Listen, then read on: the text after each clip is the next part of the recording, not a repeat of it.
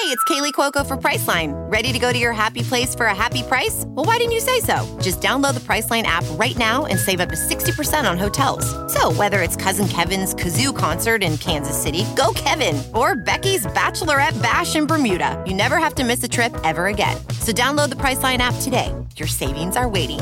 Go to your happy place for a happy price. Go to your happy price, Priceline.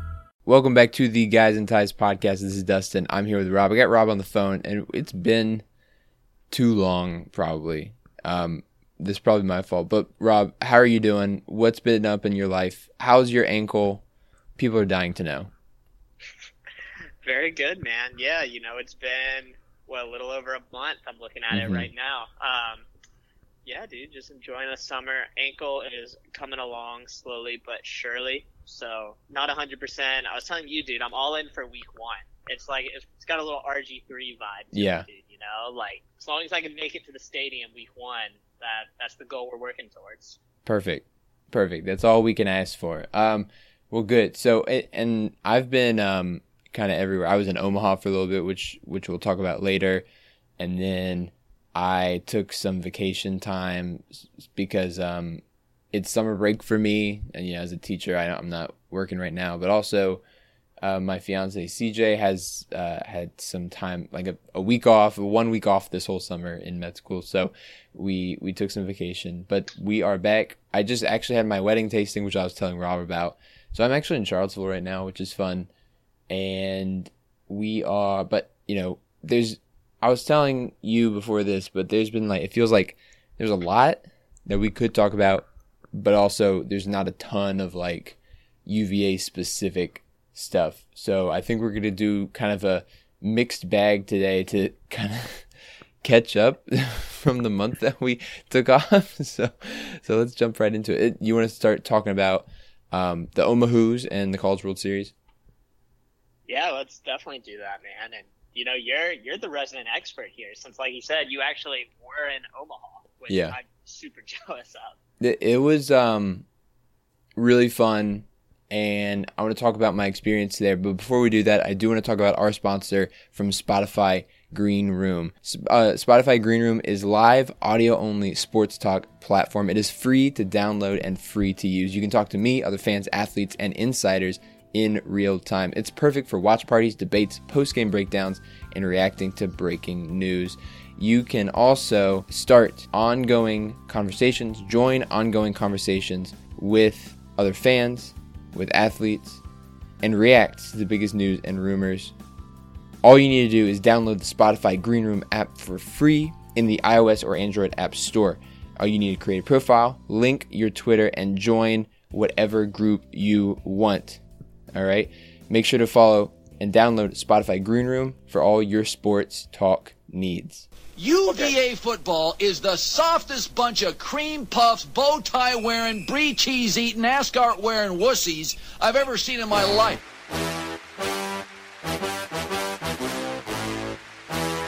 I want to punch people from UVA right in the neck.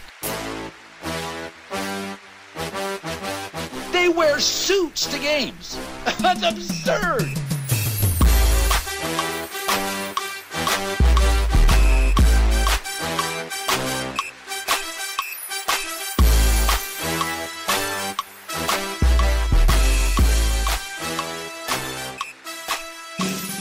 So yeah, I was in Omaha, and I was there. So I was only there for the first two games, and that wasn't because we lost the second game. It was because I actually planned that ahead of time. I could only stay for the first two games because I actually was going on another vacation. But then UVA made the College World Series, and I was like, well, I'd like to go for just a little bit anyway. So it was really an interesting time because in Omaha, there's not a lot else to do, if you can imagine that. There is steaks, and then there is baseball. And actually, the other fun thing was that the swimming trials were happening right across the street from the baseball field. So it was there was a lot of swimming people there, and then there was a lot of baseball people there. And so it was a really interesting mix of sports fans and athletes and a lot of people. It was kind of if you remember the feeling from Minneapolis, for the Final Four. It was kind of like Yep. that, but like on a smaller scale maybe, because there wasn't as many like, you know, probably personalities or celebrities just kind of walking around.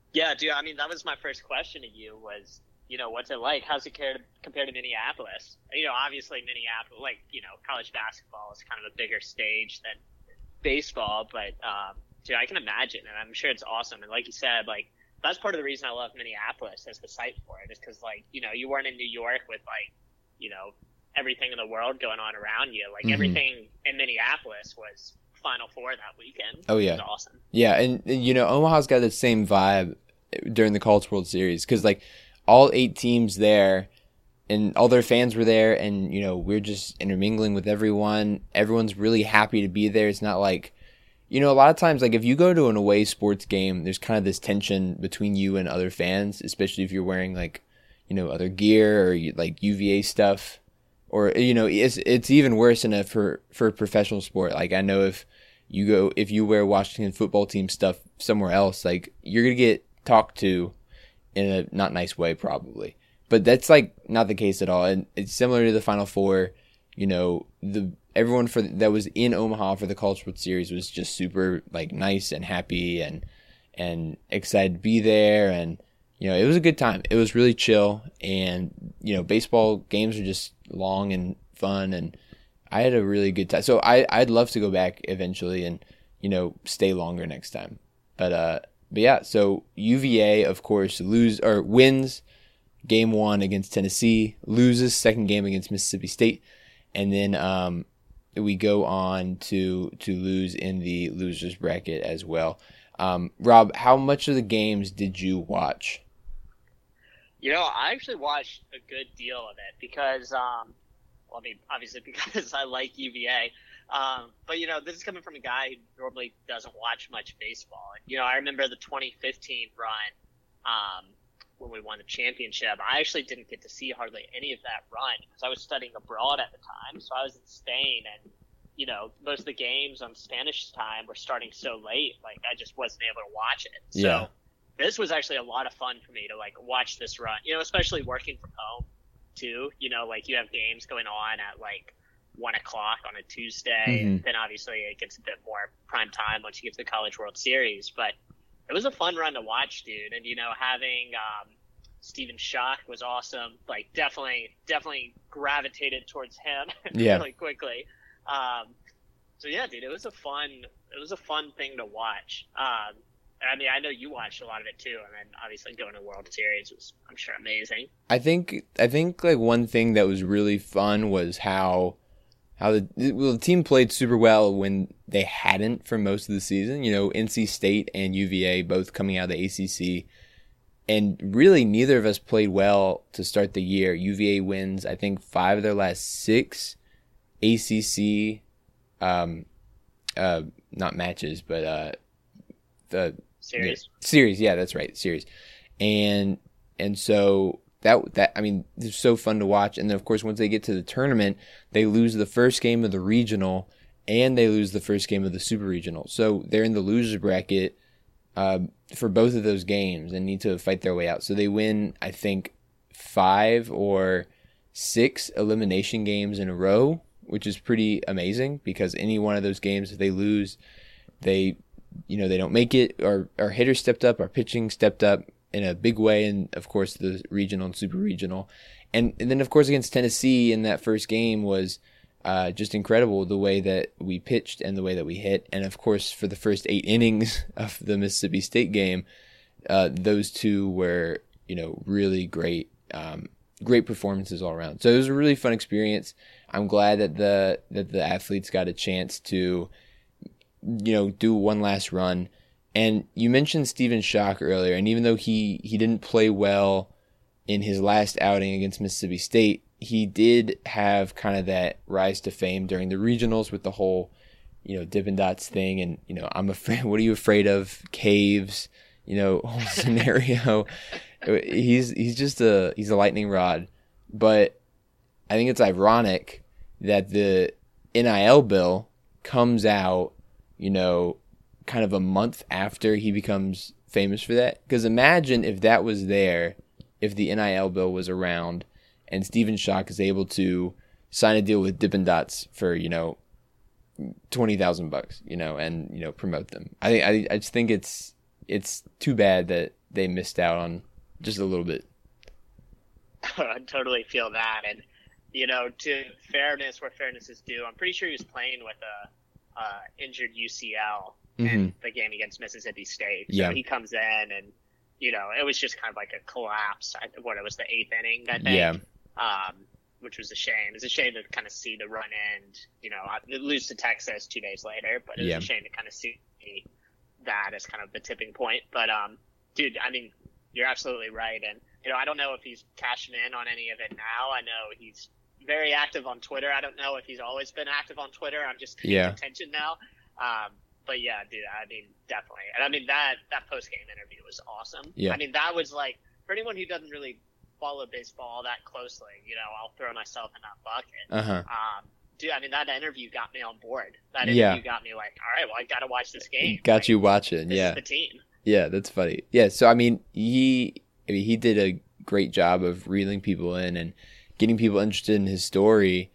And so, but, I do want to talk about the NIL bill for a little bit. Now we've already kind of started down that path. For those who don't know, the NIL bill is for student athletes who are now able to make money off of their name, image, and likeness. That's what the NIL stands for. And so student athletes all over the country have begun to sign deals with major brands. They have begun to hire agents. They're doing ads. Like, a lot of the basketball team is sponsored by Phony Bennett now. Like, I guess Phony Bennett just pays them money, and they have it in their Twitter bio. I'm trying to think of some other UVA athletes that have cashed in already. But I think, Rob, what are your initial thoughts to the NIL bill and what student athletes have been able to do so far? Yeah, well, I mean, first off, I think it's been a long time coming. I mean, I think this is the idea of empowering athletes through name, image, and likeness. I mean, to me, is a no-brainer. And I mean, even, it rose all the way up to the Supreme Court, and the Supreme Court was like, yeah, of course they should be able to do this. Yeah. Like, why are we even hearing this case? So, I think it was a long time coming, and I think it's great for the athletes. As far as the deals go, I think there's going to be an evolution of this. And it's really unique too, because, in college, this is so new, and, so many of these opportunities that people have in, professional sports. Obviously there's individual endorsement deals, but there's also, broader collective bargaining agreements to help represent the players as well in certain things. For example, like, to me, the first thing that comes to mind is the NCAA football game. On the surface, they have to negotiate with every player to get each player in the game individually. While if you go to like Madden or 2K or anything like that, that's all done through a collective bargaining agreement with the player. So anyway, not to get too far into the details, but this is something that's going to evolve. And I think the star of the show was really De'Aaron King. De'Aaron King had a lot of things lined up, came up with 10 like as soon as the clock struck midnight, when it went into effect. The basketball players, as you alluded to, have some deals going. Not sure how big those are, but, I think this is something that's going to evolve, and we're going to see kind of how this plays out, how athletes react to it.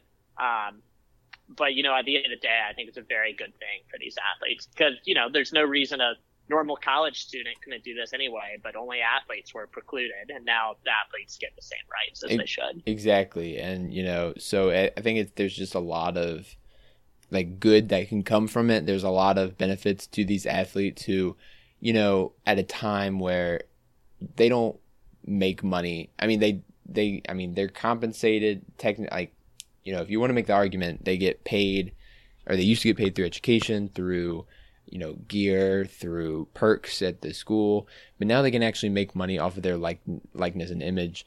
And this goes back years and years of student athletes who have, done things on the side. Like they've run businesses that have been shut down by the NCAA. They've run YouTube channels by athletes who used to be shut down by the NCAA if it was run by a student athlete, which is really too bad, because in all honesty, there's no reason why a student athlete shouldn't be able to do things in their own time and be able to make money from it. And I think that this has been, as you said, a long time coming. And I think that, Rob, are there any downsides that you see to the NIL bill or players using name, image, and likeness? First off, my answer is no. I don't think there's any downside. Okay. I will say the downsides that people talk about or think about is how does it affect level of competition, and how does it, affect players on the recruiting trail?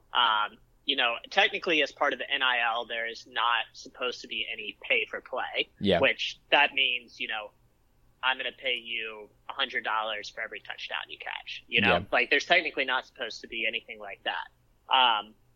But we probably both know that'll come out and that'll probably happen. And, honestly, it already happens. There's a lot of, under the table stuff that happens in big time college athletics. And I think that's really the main point here is, like some schools are going to be better positioned to get endorsement deals for their players. Yeah. That's part of it already. But, talking about competitive imbalance, I think you already see that in the sport. Looking at basketball, it's, the blue bloods, and then you might get a team that rises up here and there, but it's pretty consistent mix of who the top teams are year after year. You want to talk football, it's Clemson, Ohio State, and Alabama. And every few years, maybe an Oklahoma will pop their heads in, or an LSU will pop their heads in. But the imbalance is already there. Yeah. So all of this exists through, superior facilities, superior strength coaches, athlete experience, however you want to say it. So I think that's what a lot of people are scared of is this going to create an atmosphere that's going to tilt the scales too far in favor of one of these like powerhouse schools? And I think the simple answer is that scale is already tilted, and this, is basically just empowering the players. I don't think it's changing any competitive balance issues. You can look at. Do you see any downsides? Exactly what you said. I think that there's this fear that this could happen, and that was the main argument for people who didn't want this to happen.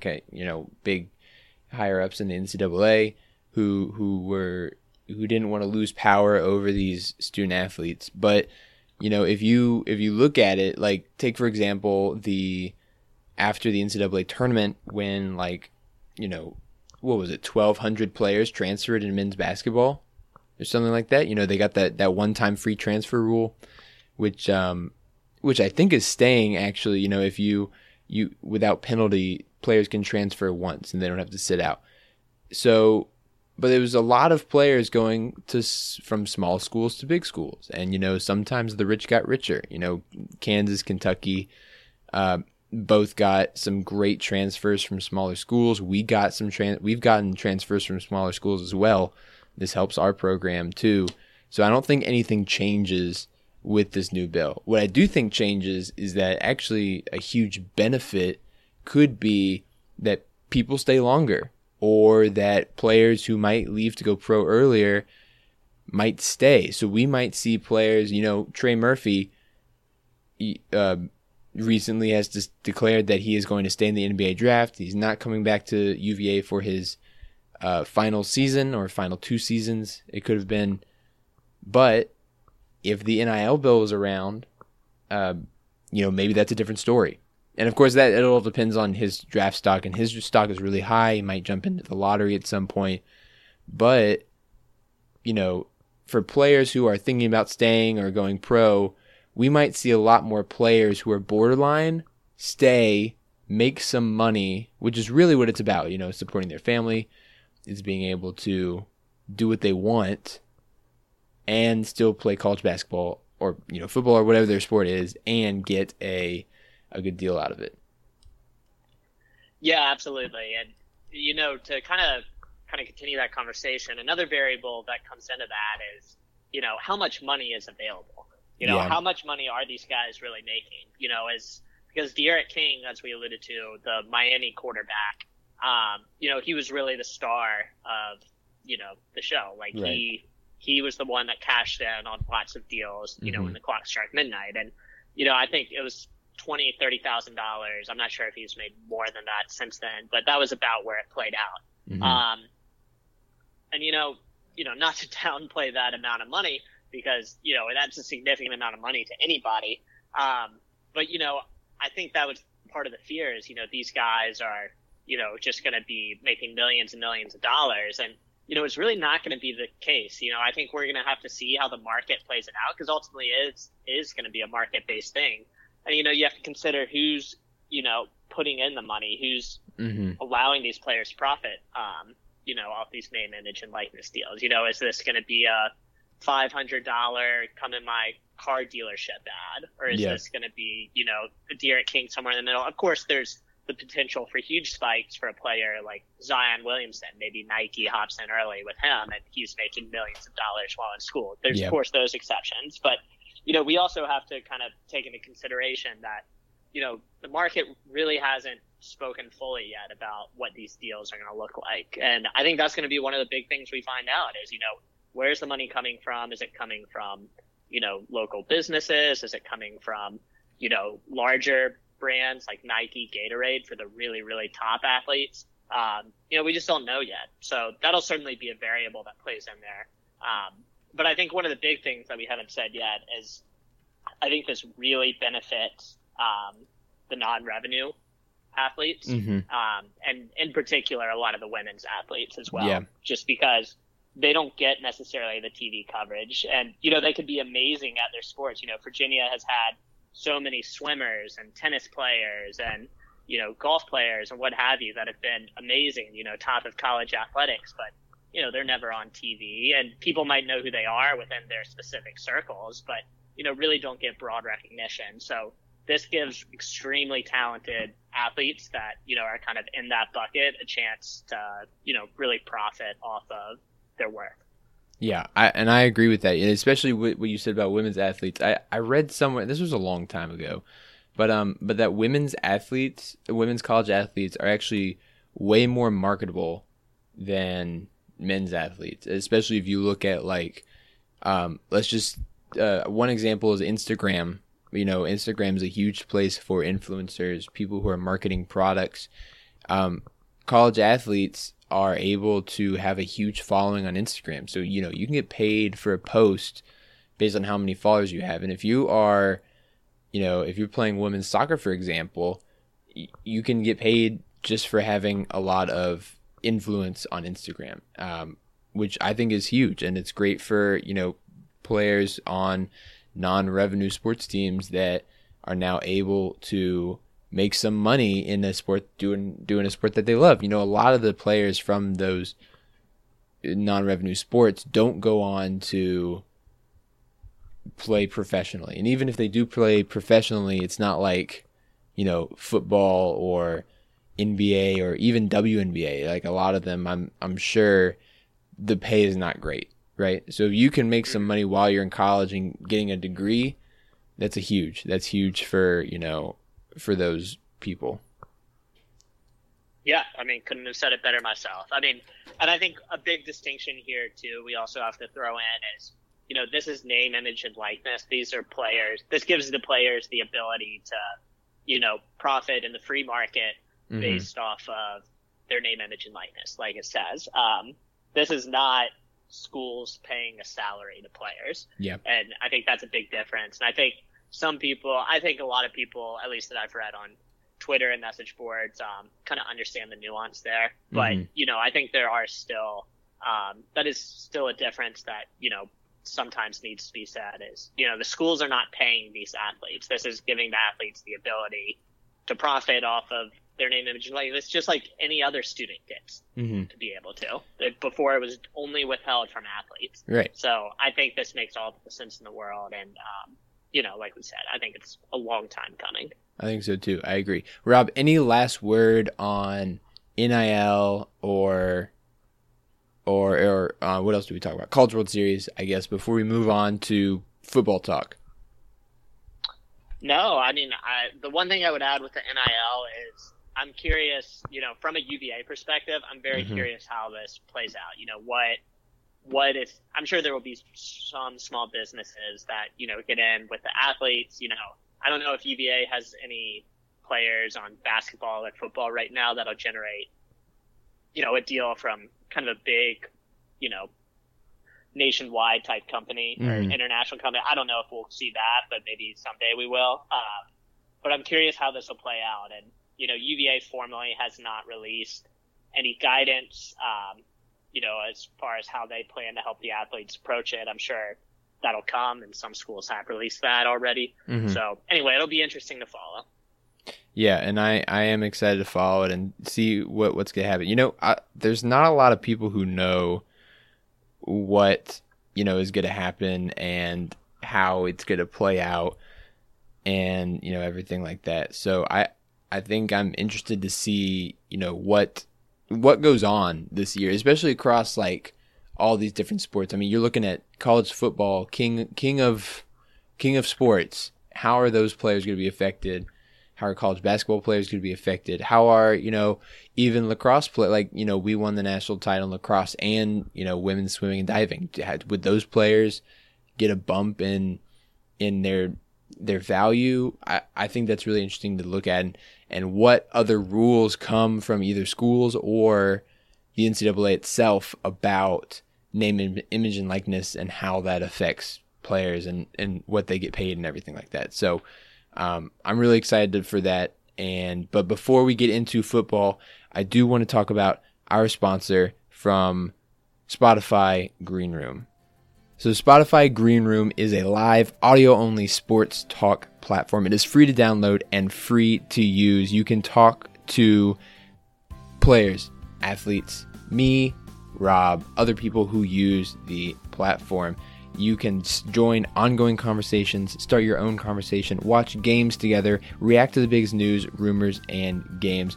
It is easy to talk to other sports fans this way. All you need to do is download the Spotify Green Room app, which is free in the iOS or Android app store. You create a profile, link your Twitter, and join whatever group you want. If there's a UVA group, or if there's a player or someone else you want to follow, you follow them. Make sure to download the Spotify Green Room app today. CarMax is putting peace of mind back in car shopping by putting you in the driver's seat to find a ride that's right for you. Because at CarMax, we believe you shouldn't just settle for a car. You should love your car. That's why every car we sell is CarMax certified quality, so you can be sure with upfront pricing that's the same for every customer. So don't settle. Find love at first drive and start shopping now at CarMax.com. CarMax, the way car buying should be. Hiring? With Indeed, your search is over. If you need to hire, you need Indeed. Indeed is your matching and hiring platform with over 350 million global monthly visitors, according to Indeed data, and a matching engine that helps you find quality candidates fast. Ditch the busy work. Use Indeed for scheduling, screening, and messaging so you can connect with candidates faster. Listeners of this show will get a $75 sponsored job credit to get your jobs more visibility at Indeed.com/match. Just go to Indeed.com/match right now and support our show by saying you heard about Indeed on this podcast.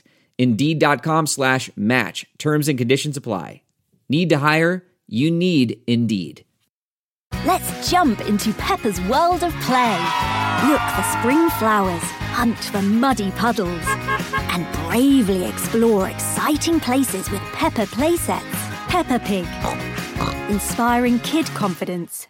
All right, Rob, so it's time for football. Football's right around the corner. Less than a month, I think, until NFL comes back. I'm excited for everything with that. I'm excited to see who's on Hard Knocks this year. But let's talk about college football. Let's talk about UVA football. We're going into year 6 of the Bronco Mendenhall era, and I think you wanted to just talk about our feelings with how it's going. So why don't you start off going into year 6? How are you feeling about Bronco? What are your expectations? what is going on in your head? Yeah, man, absolutely. And, caveat all this with, we will do more detailed previews of the football season. Yeah. We'll get there, but, we're middle of July right now. Training camp hasn't started. And, it felt like a good time to just kind of kick back and, really kind of do like how we feeling, not a formal state of the program necessarily, but, where are emotions at? Are we happy with, where things are? All that jazz. So, yeah, I mean, year 6, it is kind of hard to believe, isn't it? This would be the 6th year. Like, I remember when Bronco was hired, like it was yesterday. And we actually started covering, we started the podcast summer of 2018. Yeah, so we actually started covering their 3rd season. So this would be the 4th. This is season 4. We're in the 4th season. Crazy. I know. It really is. It was actually it was our Twitter birthday a couple weeks ago. Oh, no way. Yeah. Yeah. Love anyway, to hear it. Sorry, I didn't mean to interrupt. Go on. Oh, no worries. I hadn't said anything meaningful anyway. No, I mean, I think we're starting to settle in to what, Virginia football is. Mm-hmm. And under Bronco Mendenhall, he kind of said it the whole time. He said it from day one. It's going to be will before skill. It's going to be, physical. They're going to run a spread offense, and on defense, they're going to try to be really physical. And, that's the name of the game. And, as simple as it sounds, he wants to score a lot of points and score more points than the defense allows. Mm-hmm. He really has his simple principles. And, at this point of the Bronco Mendenhall era, the book's a little dated now because it's about his time at BYU. But if anyone has not read his book, Running into the Wind, or the book about him, I strongly encourage it because it really does give great insight into how he's ran BYU and how he's currently running Virginia. Yeah. But yeah, I feel like we kind of are where we are. We're, I think, a team that can compete in the Coastal every couple of years. We won the Coastal when we had really a transcendent talent in Bryce Perkins. Mm-hmm. I think we're a team that, with a quarterback like Brennan Armstrong, who I think is solid and is going to surprise people this year by how much he improves. I don't think he's Bryce Perkins, at least not this year.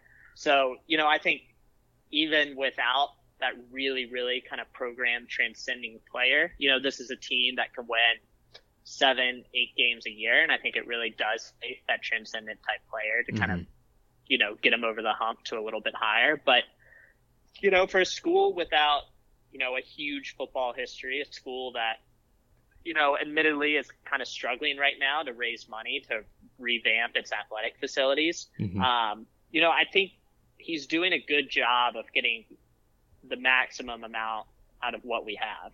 There's certainly times where I want it to be higher. And, last season, there were several games that I think Virginia should have won. Or maybe even just throw Virginia Tech in there, say, just please at least be competitive in that game, know?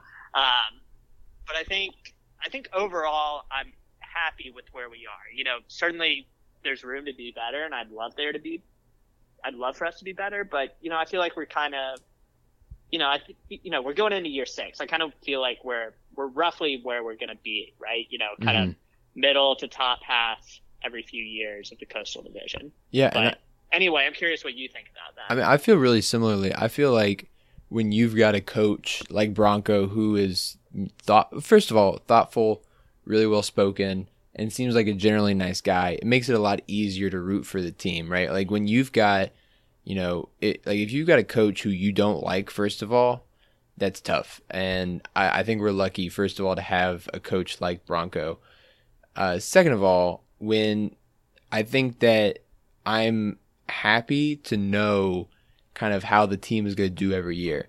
Like I know that each year the team is going to be well coached. They're going to be hopefully really disciplined, and they're going to, be physical and, try to their best and get it done. Like a Mike London team, was a roller coaster of emotions every year because we had really good players, but the coaching decisions were weird, and the players weren't necessarily disciplined, and it was just tough on the mind and the soul those seasons. But I mean, under Bronco, it's like, well, we might not win every game. However, we are going to be competitive, or at least try to be competitive, and hopefully not just lay down when there's a big challenge. And I know the last game of last season was tough on that, the Tech game, but the rest of the games, I felt like, even if there were mistakes or, we didn't play, and there's injuries and COVID's a weird season anyway, so I'm not holding that against anyone really.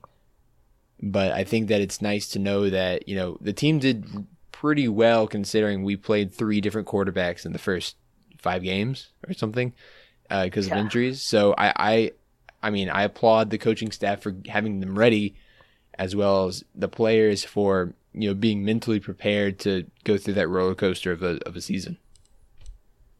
Yeah, I mean, like you said about last year too. Credit where credit is due. This team, won the first game against Duke, lost the second game against Clemson, which went to the playoffs, and then that third game of the season. Listen, they weren't going to beat NC State. Brennan Armstrong and the team didn't look good, but Brennan Armstrong goes out with an injury.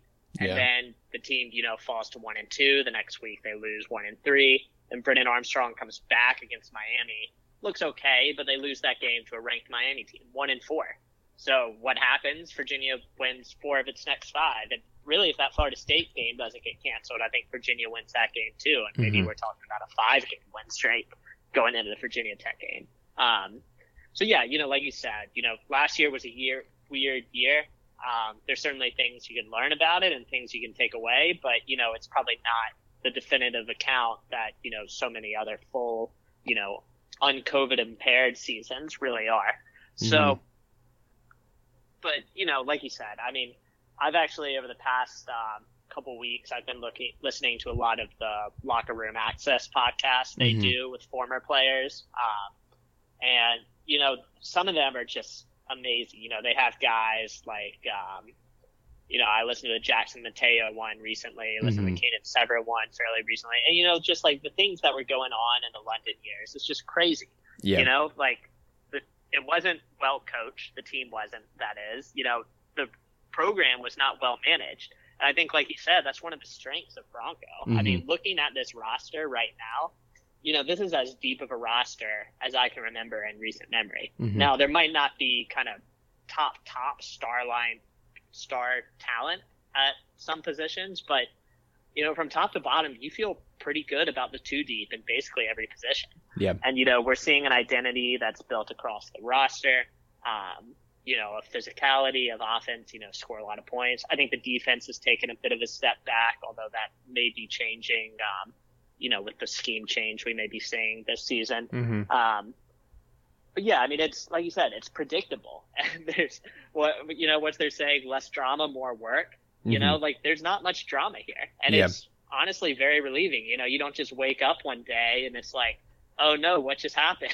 Or, I was showing one of my friends the Louisiana Tech game the other day from the Mike London years. Khalid, get off the field. Yeah. We don't have that anymore. And that, at least in itself, is relieving to look like a well-managed program. Yeah, it's nice. And, I'll admit, I was, when talking about last season, I was trying to remember who we played in our bowl game. And I remembered we didn't have a bowl game. So I'm kind of already, in the mindset that we'll make a bowl game every year. It might not be the best one. We might be in the Military Bowl. But last year, with COVID and players and losing to getting crushed at Tech and having a losing record at the end of the season was tough. But, I'm under the mindset that we can get to a bowl game every year. And I'm okay with that. And I'm okay with, whatever comes from it. And I think that this team will be successful in the best way that they can. And so that's really, as I said earlier, comforting and not as stressful as it used to be. Yeah, well, I mean, I remember under the London years, looking at the schedule, and it's like, all right, well, we should beat William & Mary. Right. We should beat, whoever the cupcake. I mean, I would say that about Louisiana Tech and Ball State. We've lost to both of those teams under Mike London. But you look at the schedule, and beyond the FCS games, it was really, really hard to figure out what games this team was going to win. Yeah. And like you said, it wasn't for lack of talent. The talent was there. And I think the difference is that really, not to say Mike London and that coaching staff was like looking at recruiting rankings when they were doing their recruiting, but you get the feeling they were kind of chasing stars that, hey, this guy's a big name player in the 757, so we got to sign him. It doesn't matter that he's a wide receiver and we already have 13 wide receivers on the roster, And with Bronco, it's very deliberate. We need to have at least this number of players at this many positions. I don't really care where you're from, what people say about you. Like, we're taking you because you're a good kid, you fit the school, and we think you're going to work really hard. Like Bronco doesn't really care about what any of the outside noise is, which is refreshing. And, it does away with a lot of the drama that I think we saw under the London years. I also think one of the signs of a really healthy program is how good your offensive line is. And because that can really determine a lot about your team, is how good your O-line is. Under London, especially in the later years, our O-line was trash. Like, we didn't have a good offensive line. And that carried into the Broncos' first couple of years too, leftovers from the previous coaching staff. But, you can see Bronco has improved the offensive line every year. And honestly, it's probably the strongest position, and we'll do positions later, but I think it's the strongest, if not one of the strongest position groups on this roster for this upcoming season. I know it was last season, but like this season especially. Yeah, and you know what that is? It's roster management. It's the idea of, it's just like we were saying earlier, it's the idea of, Mike London loved flash. He loved, getting the big name player. Well, there's not many of those guys on offensive line. So I think when Bronco came here, there weren't enough players in spring practice to fill out a 2 deep. Yeah. Think about that. And now, like you said, that was a big impediment, early in Bronco's tenure, the Kurt Benkert years especially. And I mean, heck, even Bryce Perkins never really played behind a really, really good offensive line. Yeah. And, I think the line was solid last year. Hopefully it'll take another step forward this coming year. But it's all about recruiting players. It sounds simple, but it's like you have to have principles in how you want to build a program. And you have to say, hey, there might be this really flashy wide receiver that maybe we can target, but hey, we need 2 more scholarship offensive linemen in this class. It's roster management. It's not complicated, but it's so important to do well. And it's something that is really a strength of Bronco. And, I think what I've heard people say, and I agree with it, is, if Bronco, let's say something happens and Bronco just steps away randomly, Bronco's going to leave the program in great shape. Not to say it's going to be the winningest program in the ACC, not to say, it's going to be like this juggernaut, but whoever comes in and takes over the program is going to have a great opportunity to succeed because the roster is well managed, the coaching staff is all bought in. That's another thing with the London years is, the coaching staff, London wasn't really picking all of his assistant coaches. So, right. You had coaches that didn't get along, you had different agendas, no one really knew who was in charge. This coaching staff is so cohesive and, they're friendly, but it's also very clear, Bronco's in charge. He's the one calling the shots. Right. And there's no debate about that. There's no hard feelings. There's no pent-up anger that at least we're aware of. It's just an incredibly well-managed program. And, there's things that need to be done still. Like, we alluded to the football facility, I think is something that absolutely needs to get done. Kind of upgrading the to or from the McHugh Center, whichever path they choose. So there's still things like that need to get done. And, that's part of running a program, just like any other business has things that, need to get checked off the list. But I think the program is in incredibly great shape, which is something we couldn't say a couple of years ago. No, exactly. It's healthy. And I think that, you're talking about what if Bronco leaves. And, I think at this point, if they hired someone from inside the circle of Bronco's circle, like coaching staff, whether it's one of his assistants or someone else, I think that, the transition's honestly pretty seamless. And I don't think there'd be much change. I mean, Bronco's a great coach, but he's a businessman. Like, he's a businessman. So he runs the program. You've talked about this a lot. He's talked about this a lot. He runs the program like a business. So when you can just look at the numbers and say, well, we need, 2 of this and 3 of that, and this is how we're going to run things. You know, he's a numbers guy at the end of the day. So it's interesting that he's turned this around so much that you might be able to pick and plug. You'd have a great choice of people to pick and plug from the coaching staff if he were to step away. Yeah, I mean, for sure. And, you know, I don't think Bronco's flat out said he's not going to coach until he can't coach anymore. Like, at some point he's going to step away because, you know, he's just not, I mean, he said it, he's not as passionate about college football as he once was, for a number of reasons. But yeah, I mean, he's a unique guy. And I mean, I think it's always interesting too.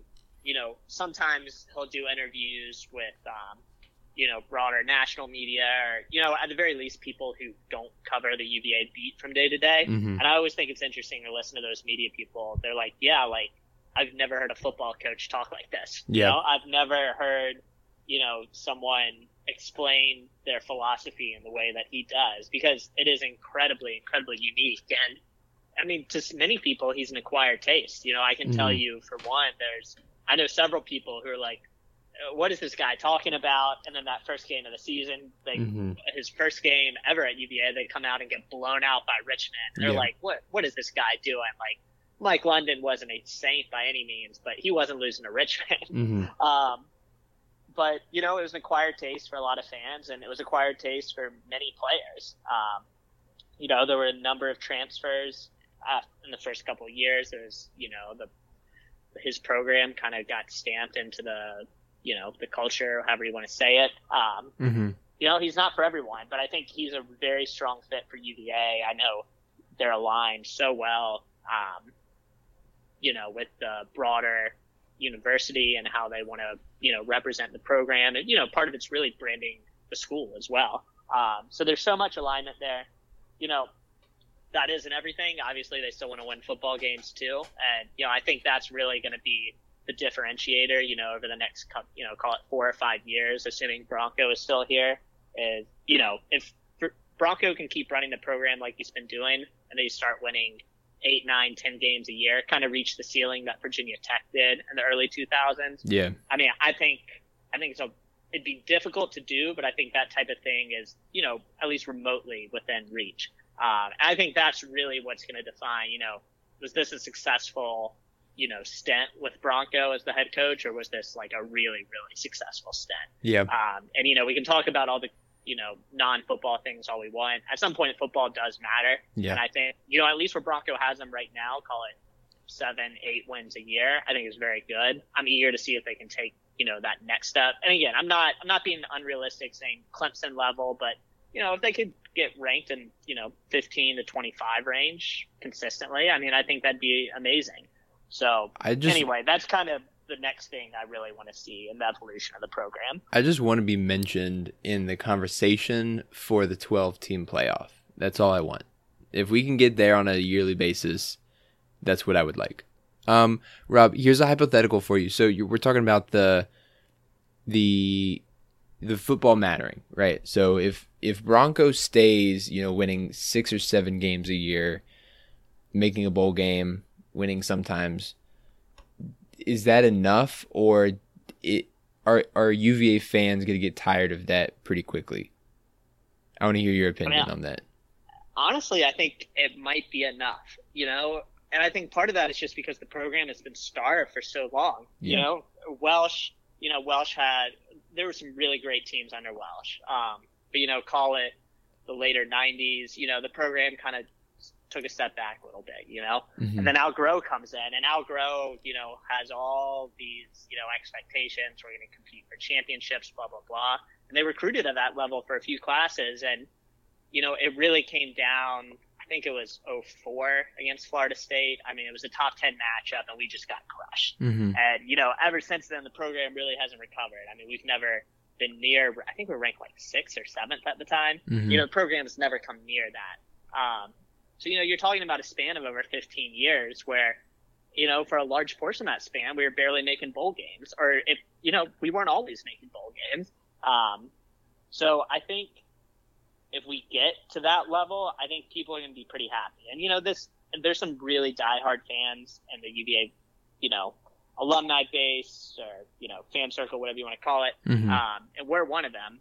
But there's also a lot of people that really just don't place a huge emphasis on, how successful UVA is at football. Yeah. And I can tell you, I know many of them, as you do as well. Mm-hmm. So, I think if Virginia was to reach that level, it would probably be enough to the majority of the fan base. If you get to that level and you keep winning, and then the question becomes, what does it take to get over the top? That's a different type of question. That's a question where, do you have a legitimate chance at winning a national championship? That's the question, Georgia faced a couple years ago when they let go of Mark Richt. Yeah. I think we'd be privileged to even have that type of discussion. Mm-hmm. So I think for now, as long as there's at least a straight line trajectory, if not a slightly upward trajectory, I think people are going to be pretty happy with, the way the program is right now. But what do you think?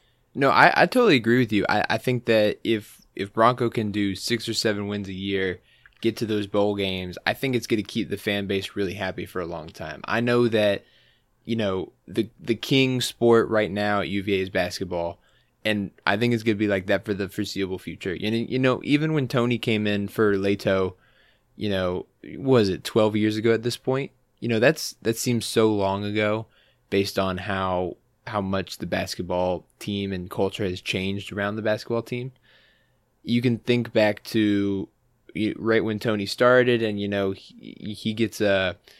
makes it to the tournament in, I think, his 3rd year as coach, and that was huge, right? That was massive, making it to the NCAA tournament, and then next year he doesn't make it, and of course the year after that we win the ACC championship, and I think the rest is history from there. So the rise to the top for basketball was so fast, and so, like, at this point, we're talking about, every year before the season, we're talking about, can we win a national championship this year? How good's the team going to be? And for football, it's more like, we look at each game. I know the schedules are different. There's so many more games in basketball, and it's hard to, judge like making the tournament or making a bowl game. But I think that fans would be happy with, a 7-win team every year. I think I would be happy for a long time.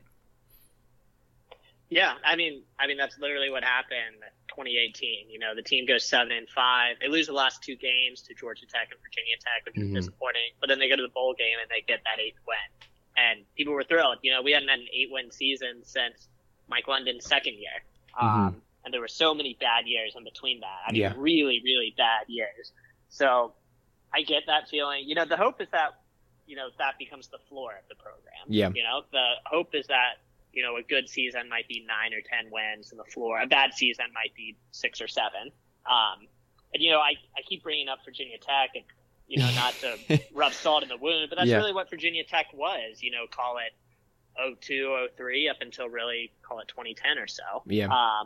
And, it's hard to get that level. And, Virginia probably have to recruit a little bit better than they are doing right now to reach that level. I think the recruiting right now is good enough to kind of be in the range that we're talking about, but if they really wanted to kind of, be on the cusp of that double-digit win range, you might have to recruit a little better. But yeah, I think that's a realistic ceiling, and I think that's what they should strive for. I think 7 wins a year is great. I think it's realistic. A lot has to go right, but I think it's realistic to say Virginia can get higher. Yeah. But like we just said, it's a pretty privileged conversation to be in that territory and then say, oh, well, now what? And basketball, basketball is a fundamentally different sport, Yeah. It's a lie, not to downplay what Tony Bennett has done because it's incredible, but less things have to go right to turn around a basketball program the way he has done. Oh, for sure. Than have to go right to turn around a football program. It's just a fundamentally different sport. More players, less competitive balance, is fundamentally different. So I think what they've done to date, Bronco and his staff has been very good. I think there's room, like you said, there's room to get better. But I don't think anyone's kind of like shaking their heads like, I feel like, this wasn't a good hire or anything like that. All right, here's a hypothetical for you. So we're talking a lot about Tech, and I think we're overthinking this. I think that if Bronco is able to beat Tech most years, I think that would satisfy most people, to be honest. And here's a hypothetical for you. So if every other year we don't make a bowl game, but we always beat Tech, would you take that and be happy with the coaching staff? Personally, I feel like the floor has got to be a bowl game. Okay. More teams go to a bowl now than don't go to a bowl. So I think the floor has got to be a bowl game. But yeah, I think there's a big difference between a 6 or 7 win season that includes a win over a Tech and a 6 or 7 win season that doesn't. Yeah. I think that game, and Broncos realize this, and I think the fan base realizes this, is that game does matter more. It absolutely matters more. So yeah, I think there's added significance. I think if you get that win without a bowl game, it's, it doesn't have the same effect on necessarily, the upward trajectory of the program. But, at the same time, I'm glad you brought that up, because that is a measuring stick where, we still want more. Bronco being 1-5 against Tech, and some of those were close, but some of them really weren't close. Yeah. So I think that is a measuring stick, and an area where there's certainly room to improve. Yeah, I agree. Rob, would you take that if you could say 5, 6 wins, but we beat Tech? I think I would be satisfied for 5 years. I could take 5 years of that, and then afterwards, I think I would start to grumble a little bit. Because at that point, if we're beating Tech every year, it means Tech sucks, right? So, which is great, but it loses the luster over the time. Like when we used to beat Tech basketball every year, that was awesome, but not the same because they're not that good. So, or they didn't used to be that good. So if we start to beat them every year, that's wonderful. But you're right, over time, I would need the bowl game to step in. But I think give me 5 years of that, I think I'd be happy. Yeah, I think that's a great way to say it too, because if you want to flip it a little bit, that's kind of where Tech's at. Yeah. Tech has been kind of like a 6-7 win team a year for the past decade now, and hey, they beat UVA pretty much every year. But there's a lot of grumblings in Blacksburg about their coaching staff and what their expectations are, and like you said, I think that's sustainable for a bit, but not sustainable forever. I think eventually there has to be higher expectations that are achieved. Yeah, 16 fan base happen. 16 out of 17 is great, but you got to have some success too. So I'm talking about last what is it? 16 out of 17 wins for Tech against UVA. Yeah, that sounds right, dude. That sounds right. It's something like that. Anyway, Rob. It's not pretty. No. Any last words about football? Any last thoughts, feelings you want to get out? No, not really. Anyone who knows me knows that I'm a Bronco fan. I know he has his faults, but I like the guy. I like the way he thinks. I think he's incredibly interesting to follow, and he's not hard to follow either. Take what he says at face value, because that's normally the way he says it. Exactly. So I'm a Bronco fan, still eager, like I said, to get a little higher as far as, win totals go. But I think if Craig Littlepage, when he made the hire of Coach Mendenhall, if he saw where we are right now in 2021 versus where we were at the end of 2015, he'd be really happy with how things turned out. I think most people are as well. Yeah, I agree with that. One last thing I want to mention, and this is not football related, but for baseball draft for the MLB has started, and I think it's over, but we had 6 players taken in the first 15 rounds. In the first 13 rounds, we had Andrew Abbott, Zach Geloff, Griff McGarry, Mike Vassell, Nick Kent, and Zach Messinger all taken. We also had several prospects taken, including one of our a prospect from Pennsylvania taken 8th overall by the Rockies, so he's probably not coming to UVA. He'll probably go straight to the MLB, but I'm not sure he's decided officially yet. But he's gonna make $5 million signing bonus, so it'd be tough for him not to go. Anyway, I just wanted to mention that. So congrats to all the UVA people drafted over the past couple days. And, absolutely, man. Any other last words from you, Rob, UVA sports related or not? Obviously excited to start diving a little deeper into football over the coming weeks. Mm-hmm. You know, like you said, we're not far away from week 1, week 0. You know, heck, really isn't that far away. Yeah. So yeah, we'll dive into that. But yeah, enjoying kind of the downtime of summer, and we'll gear it back up here soon enough. Yes, sir. And hopefully I'll be more around to record, but we'll see what happens. So anyway, thanks so much for listening. This has been the Guys and Ties podcast. Appreciate everyone tuning in again. Make sure to follow us on Twitter at Guys and Ties Pod. Make sure to follow us on Instagram and Snapchat for any bonus content at Guys and Ties Pod. Make sure to give us a follow on Spotify and iTunes if you want to keep listening. And we will see y'all next time. Go Hoos.